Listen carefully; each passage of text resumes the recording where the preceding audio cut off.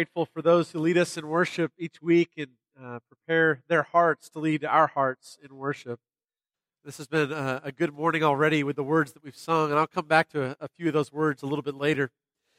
If you're new to us or it's been a little while since you've been here, we're in the midst of a larger series called Rooted, where we're talking about the seeds, the fundamentals of faith that we desire to see grow up into great oaks that will last through generations. We want to pass on this faith of the gospel to those who come after us.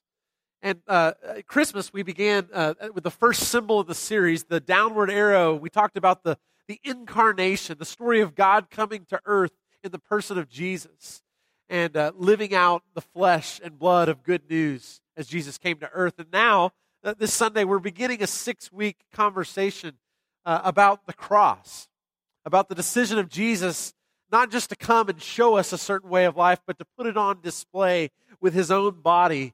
And so we're going to look at this over the next few weeks, a series focused on the death of Jesus. But there's no doubt as we look at the death of Jesus, as we look at the cross, the ultimate example that this is also a look into our own mortality, a look into our own taking up our cross and following Jesus with these many deaths that happen all along the way in our lives. And so happy Valentine's Day, everyone, as we begin this series. I do want to give good news, and good news is to come. We will follow up this series with a series on the resurrection, with a series talking about life. What I'm grateful about at Greenville Oaks is this is a church that on Easter Sunday, we celebrate the resurrection. And for some of you, you grew up in churches where you made sure not to preach a sermon about the resurrection on Easter Sunday. We do that. But one of the things that I think we can take a further step into when it comes to the good news of Jesus is my belief is the more we are able to walk into Good Friday and settle into the story of the death of Jesus, the more so we'll be able to step into the life of Jesus and celebrate that good news on Easter Sunday. So that's not exactly good news for the next 6 weeks because we have some hard conversations to have, but you can't have resurrection without a death. And that's true not just for Jesus. Our hope is that one day God will restore and resurrect all of us. Amen? But there's sometimes, at least for those who don't see Jesus come on earth, it's going to mean for all of us looking at our own mortality as well. Let's begin with a prayer this morning, and then we'll enter more into this conversation. God, I ask today that in the midst of these conversations about the cross, about what it means to take up our cross and follow Jesus, and what it means to look into our mortality and the reality that each one of us will face. God, would you allow us a comfort and a peace in the midst of what can be a troubling conversation? But at the same time, we want to be a church that as much as we walk into the death of Jesus, we want to celebrate the resurrection. So in the midst of that tension, God, would you find us? Would you remind us of the good news of this story? And would you remind us what it means to follow Jesus exactly as he lived? May that be good news for our community in this time as well. This morning, God, I pray you'd pour through me the gift of preaching so that Christ would be formed in our hearts. It's the name of Jesus that we pray. And everyone said, amen. Well, I got to tell you, one of the most humbling experiences in my life has been parenting children. Can I get an amen from anyone? I mean, you walk into this and they give you books on this kind of thing, but those don't prepare you, am I right? And so there's always these moments in this journey of having kids that I'm humbled again. Our first child was one of those book babies, if you know what I mean. You can read the book and basically he's going to follow just how it should look, right, with a kid. And so we built a lot of confidence in that first kid, but second kid comes along and it's like breaking every rule there was. And so you got to relearn this parenting thing, and it's humbling every time. One of the most humbling moments for me happens once a day. It happens right about that time that we settle into bed for the night. We have our prayers and we say a prayer with our kids. And then there's this amazing thing that happens. There's these tactics about delaying bedtime that our kids know. I don't know if they know it automatically or if in children's classes they're teaching these things or what, but I just imagine it at bedtime. My son goes into the closet right after he's brushed his teeth before I come in the room, and he's got this list, the top 100 ways to delay bedtime. And each night he either highlights it if it works so he can go back to it, or he crosses it off the list if it doesn't. And one of his favorite tactics is a tactic that I call the great mysteries of life tactic. Has your child done this to you? Like we put him down for bed and we say our prayers, and then I'm walking out of the room, and right before I get there, he says some kind of great life mystery that I'm not possibly going to be able to answer in 5 minutes. It's going to be a long conversation. And there's two favorites, those questions that Maddox, our oldest, has started to ask over the last year. One of those questions about the great mysteries of life comes down to human origins. Where do we come from, Dad? Where did I come from, Dad? That's one of the questions that he likes to go to. But another of the questions that he likes to ask has something to do with the entire different spectrum of life. He's asked a lot over the last year about, Dad, where is all this headed? What does the end look like? What can we expect? Because your grandparents, they're not here anymore. And so where did they go? And I don't know if you are used to these questions with your kids as well. But these are the questions that we sort through and we settle through. And it's never in the car on the drive time. It's never around the dinner table. It's always this tactic at bedtime. But they're real questions he's asking. Certainly questions that I want to be able to sort through with him. And so we have these important conversations. And I got to tell you, Maddox is not the first child to ever ask these questions. In fact, for centuries, humans have been asking these two central human questions. Questions about where did we come from? What are the origins of all of this? And where is all of this headed? What's the end that we're all working toward? And if you think about cultures and religions, every single religion has answered these questions in one way or another. Their holy books have some kind of story that tells the story about where it all began and stories about what it looks like when it all ends.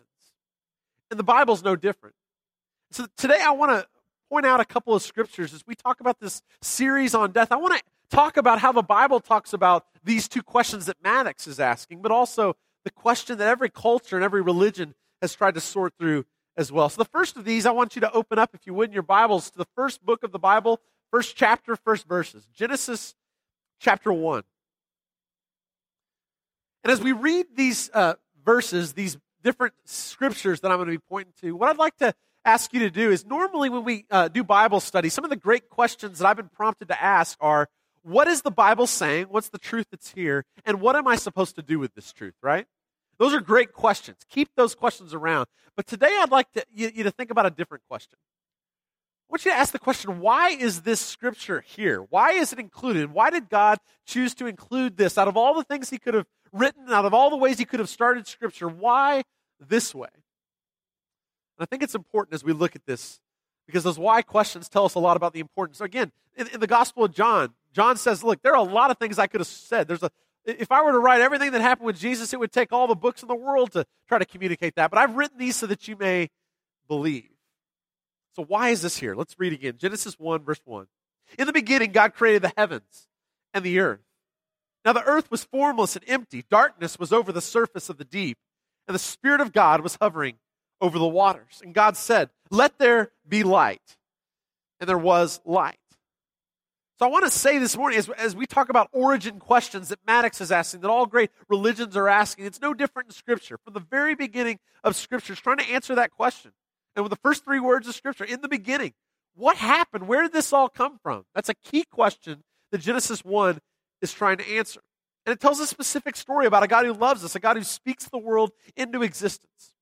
But as we read on in chapters 2 and 3, we see another question that Scripture is trying to explain for us. Genesis 3, we'll get to in a moment, tells the story of Adam and Eve and a fruit and a serpent. And that story is a story that's been told for centuries now. But what is this story about? Some see it as a story about how did sin enter into the world. So this story kind of explains that, right? And I think that's one good way to read it.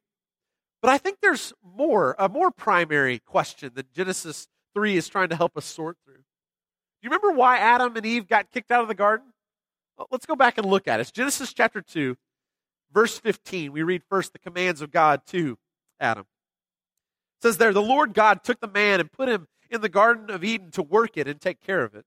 And the Lord God commanded the man, you are free to eat from any tree in the garden, but you must not eat from the tree of the knowledge of good and evil, for when you eat from it, you'll certainly die. Eat from any tree in the garden, he says. But what's the consequence if they choose to eat from this one tree that's off limits? You will certainly what? Certainly die. As the story goes on in chapter 3, we read on about what happens with this command. Genesis 3, verse 1. Now the serpent was more crafty than any of the wild animals the Lord God had made. He said to the woman, "Did God really say you must not eat from any tree in the garden?" The woman said to the serpent, "We may eat fruit from the trees in the garden, but God did say, you must not eat from the tree that is in the middle of the garden, and you must not touch it, or you'll die."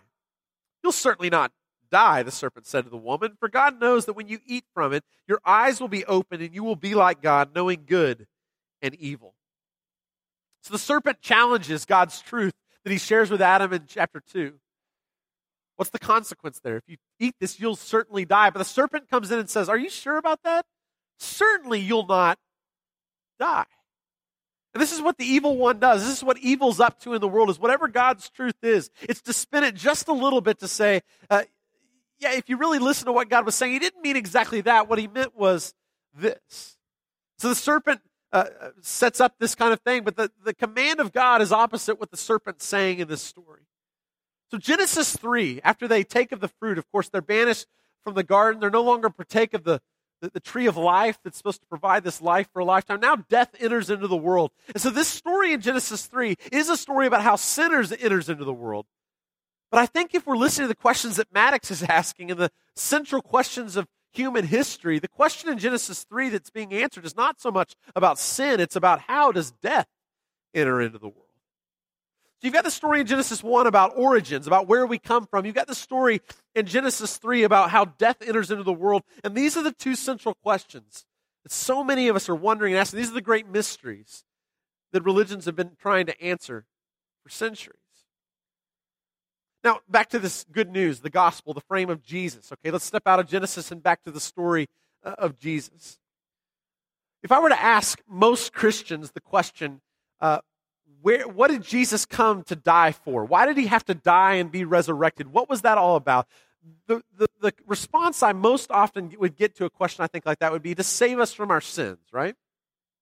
It's an excellent answer. Of course, this is a huge part because we're separated from God by our sin, and to restore relationship, somehow that sin had to be atoned for. And so, of course, at the cross, this happens. But there are several places in Scripture that would say there's actually more than just sin that's being atoned for in the story. The story of the cross does more than just that. And so I want to take you to a different Scripture today to look at something else that's going on with the cross that I think is important in this conversation over the next few weeks. This passage is really a central passage for the series that I'm about to start, that I'm starting today. This is Hebrews chapter 2. If you turn with me to the New Testament, Hebrews chapter 2, verses 14 and 15. This has really shaped me in the last couple of years, this passage of Scripture. It says this, Hebrews 2, beginning in verse 14. The writer of Hebrews says, "Since the children have flesh and blood, he too shared in their humanity, so that by his death he might break the power of him who holds the power of death, that is, the devil, and free those who all their lives were held in slavery by their fear of death." So how does the writer of Hebrews talk about what Jesus and the cross does for us? He talks about this phrase that's really fascinating, being held in slavery to the fear of death. Now, you'll notice if you look in your handout that the title of the sermon is The Old Ball and Chain. This is not a marriage sermon this morning, okay? This is a reference back to Hebrews chapter 2. The situation that humans are in, we are bound, we are in slavery, not to death itself. We're in slavery to the fear of death. Again, the great mystery, what does it look like? What's the end going to be all about? Where is this all headed? So many of us, if we were to look underneath the subconscious of what we're dealing with, so much of our sin, so much of our struggle in life, I believe, comes back to what Hebrews 2 is trying to say, that we are in slavery to the fear of death. And so God enters into the world in the person of Jesus. And when he dies on the cross and he's resurrected, what Hebrews 2 is saying is, Christ came to actually defeat the enemy. The enemy is the devil, but what's the power that the devil holds? The power of death. The power of the fear of death that he uses in our lives for all kinds of things. And what Jesus did is he came to defeat that enemy. He came to defeat the devil. But more than that, he came to defeat death itself. And I want you to identify this, that so often in our lives, we've seen sin as the big struggle, that God's come to help us overcome sin. I want to affirm that with everything I can do to affirm that. But I want to say more than that. God also comes in the person of Jesus to free us from death that's inevitable now that Genesis 3 has become a reality in our lives. And I want to point to a couple of scriptures that talk about the enemy in a similar way. Turn with me, if you would, to 1 Corinthians. 1 Corinthians chapter 15, a key passage about the resurrection. We'll come back to this in the next couple of months. 1 Corinthians 15, and identify the enemy that Paul talks about in this passage. This is 1 Corinthians 15, verse 25. For he, talking about Jesus, for he must reign until he has put all his enemies under his feet. The last enemy to be destroyed is death. Drop down in that chapter to verse 54. When the perishable has been clothed with the imperishable, and the mortal with immortality, then the saying that is written will come true. Death has been swallowed up in victory. Where, O death, is your victory? Where, O death, is your sting? Paul personifies death as this enemy that's at work in our lives. Paul's saying when Jesus resurrected from the dead, he changed all this. Now no longer is death this inevitable conclusion that's the end of all things. No. Death one day is going to be defeated. At the end of Scripture in Revelation, I want to point to a similar passage that talks about our enemy again. Revelation chapter 20 at the very end. So now we've gone from Genesis 1 all the way to the last few chapters in Scripture. This is Revelation chapter 20, verse 13. The vision that John gives to us. It says there, the sea gave up the dead that were in it, and death and Hades gave up the dead that were in them, and each person was judged according to what they had done. Then death and Hades were thrown into the lake of fire. The lake of fire is the second death. This is a vision of one day death is going to be no more. It's going to be thrown into the lake of fire. One day, this is the hope that we have. And then if you'll drop down to chapter 21, verse 4, he'll wipe away every tear from their eyes. There will be no more death or mourning or crying or pain, for the old order of things has passed away. You see, while sin is a problem in our lives today, and Jesus came to defeat that, there's another power at work in our lives that wreaks all kind of havoc if we're not careful. We're in slavery to the fear of death if we don't acknowledge it. And what Jesus came to do is not just outlast the powers of sin or to make sure that we're forgiven. He came to defeat death itself. So much so that Paul, in his writing, is willing to taunt death and say, listen, death, where is your victory? Right now we feel the pangs of death, don't we? We feel it in an obvious way in our lives. But the clock is ticking on death's power. And one day when Christ returns, this last symbol that we're going to talk about later in the series, the hope is that death is going to be no more. And so in light of all this that I've shared in terms of origins and about the ending of all things, about death being the enemy, I want you to listen one more time to Hebrews chapter 2 in verse 15. Let's read this again. And what did Jesus come to do? To free those who all their lives were held in slavery by their fear of death. I want to ask you this morning, I know death is one of those things we try not to think about. In our culture, we do everything we can to push it aside, to move on with our lives. It's part of the only way we can learn to handle and kind of deal with our lives, is kind of put that away and do all we can to kind of live our life without that thought around us. But what Hebrews is saying is no matter how far you try to push that aside, this slavery is a reality. This fear of death that kind of sits under us in the subconscious, it works in ways we can't. We need to learn to imagine it. We need to learn to work through this, or it's going to continue to wreak havoc in our lives to not see that Jesus is defeating the very thing that Satan's trying to hold over us. My goal at the end of this series is that more of us can experience the freedom Jesus came to bring, to acknowledge that death is a reality in our world, but one day it's going to be no more. And we'll get to resurrection in a few weeks, but it's important that we settle into this series. It's important that we see what happened on the cross of Jesus. So I want us to think about this. If death is the enemy, or if the devil's the enemy and uses this power of death, then what are the ways that we try to deal with this enemy? How do we deal with enemies in our world? And if you think about our world, the most common way you hear people talk about enemies, if you think about your own enemies, if you think about enemies of the United States, the main way that we tend to think about defeating enemies is by overpowering them, isn't it? Even killing our enemies. If we could just wipe them off the face of the earth, we no longer have to deal with this evil. If we could just rid the world of the evil, then all of a sudden the good people could go on living. And that's been tried, hadn't it? And here we still stand. And so we try to overpower, and this isn't just a 20th or 21st century strategy for dealing with enemies. It's been this way from the very start. Israel itself, as they're trying to establish themselves as a nation, they have to overpower others that are in the land that God has promised them. And it's hard to sort through all those stories exactly with what God seems to be up to. But we see this trying to kill others, trying to overpower others so the enemies can be removed and that the people of God can move on. And if you look back at the story of Genesis, you see this power, this tactic of dealing with the enemy of death at work. In Genesis chapter 4, the story comes about Cain and Abel. Many of you probably heard this story before. They're the first brothers in the world, right, with Adam and Eve as the children. And they end up killing one another. Cain ends up killing Abel, and it's all over this sacrifice, this misunderstanding of what God receives as acceptable.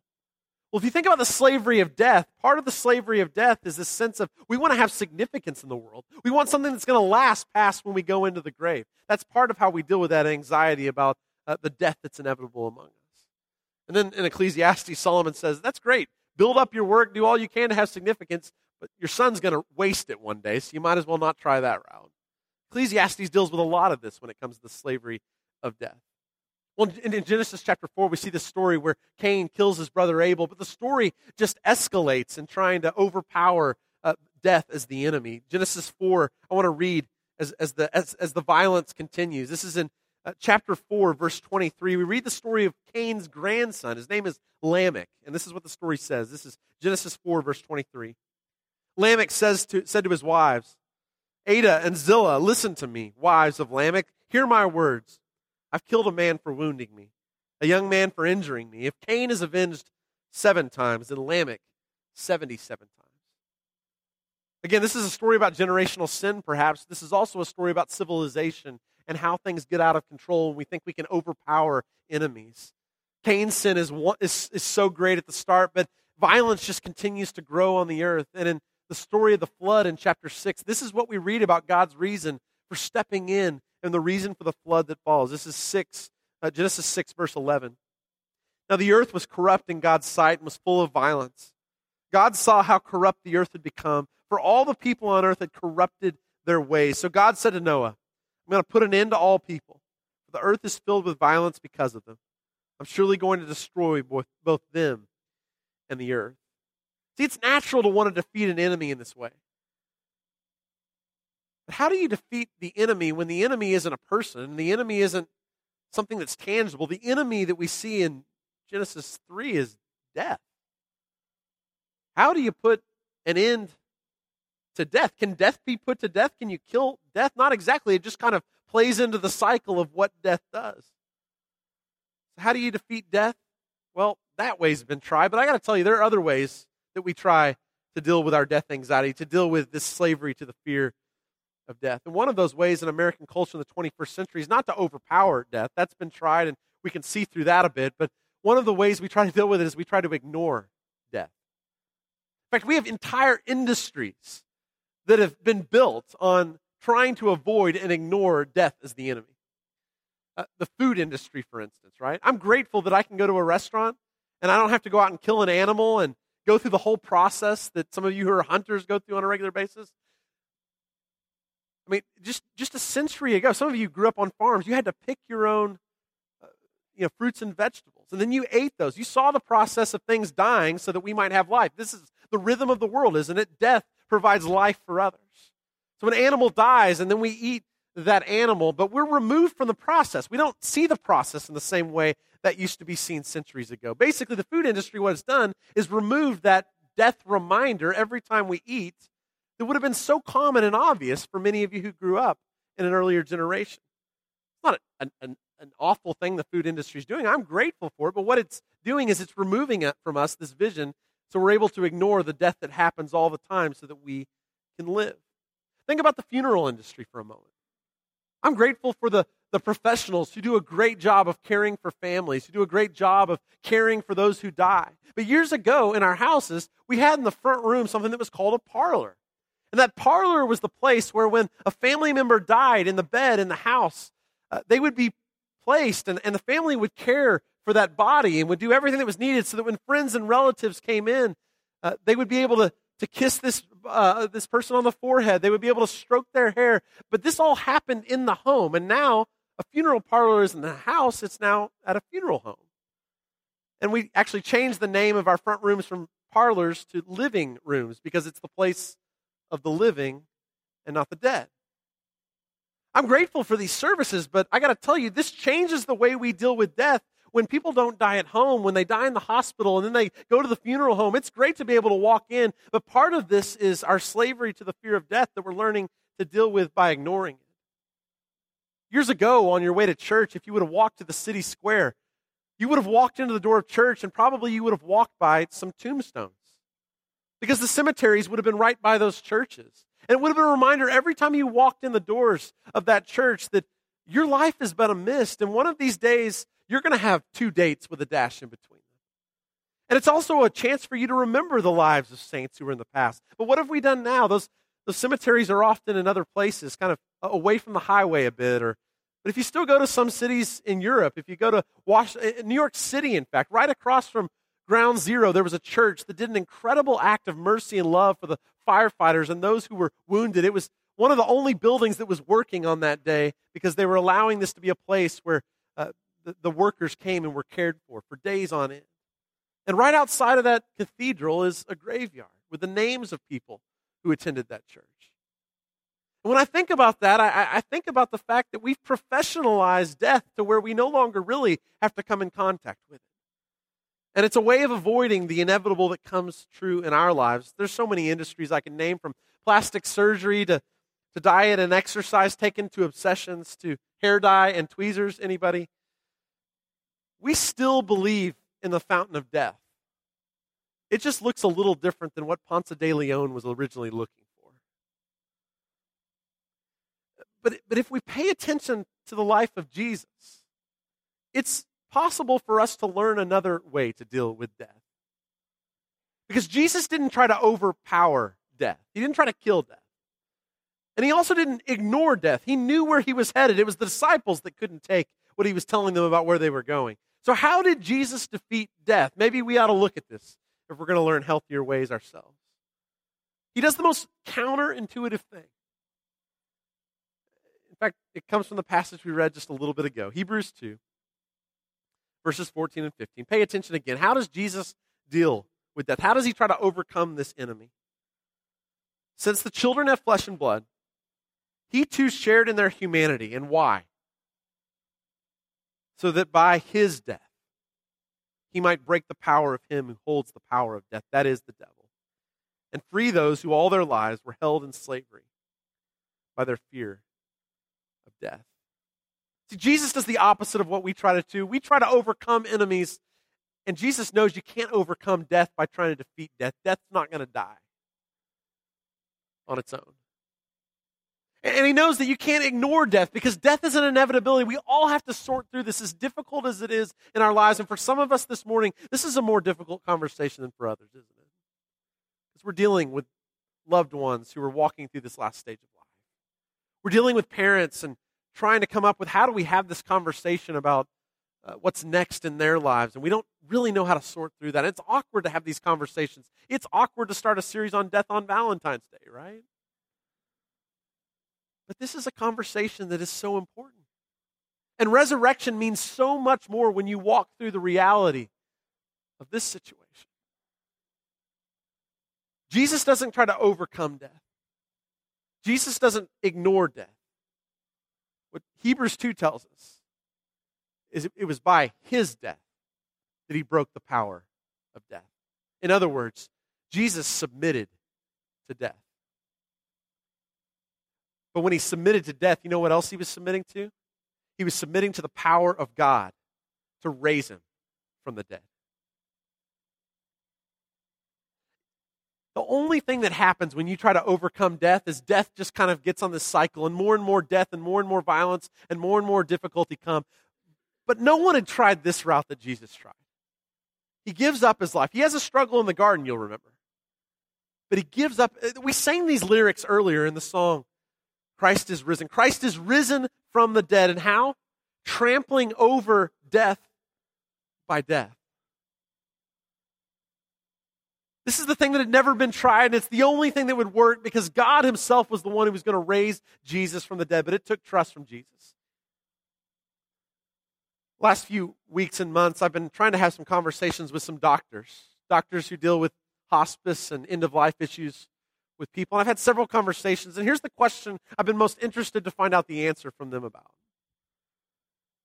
When you deal with patients and families that are walking through end-of-life decisions, are Christians any better at this whole dying thing than those who don't have a belief system?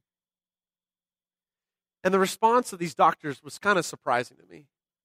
He said, well, usually it's just about the same, really. But if I was going to say anything, they actually are a little worse at it than those who aren't believers. And it shocked me. There's a lot of reasons I could talk about today for why that is, the answers I was given. One of those reasons was, well, they believe in the power of God to heal, and so they believe in this miracle that's going to happen. And they make doctors do far more than doctors should do when they should be giving a dignity of life through hospice care that should be given. So they keep them on the machine when it should be a different way. Part of it's not so much that we want the right things for our family members. We don't want to lose them. But part of it isn't so much the one who's dying. It's the people who are hanging on, who haven't dealt with their own death anxiety and can't just let the good news of resurrection allow to be happen for their families. Church, I believe that we ought to be better than anyone else at this whole dying thing. Because we don't live as those who have no hope. And I'm not saying this is an easy process. All of us walk through this process, and over the next few weeks, we'll talk about how we walk through this in better ways, healthier ways. We engage in conversations with our families. Again, this is difficult. This is not dinner room conversation, and some of you are wondering why the preacher's doing this on Valentine's Day. But I'm here to tell you, we ought to be better at this. We ought to be practiced in walking others through this process in their lives. We need chaplains who are going to help us discover how to do this better. We need to follow the advice of doctors who are saying, have that conversation with your family about what they really want, not so much about what you want in these matters. But in the end, this isn't so much about death. It's about life. This is not the end for us who are believers, church. And it's time for us to believe that with our whole hearts. Over the next few weeks, this may be a difficult conversation, especially for some of you that are walking through some hard decisions with family. Maybe you've gotten a diagnosis and you're struggling to walk through this. You realize that slavery to the fear of death is real for you.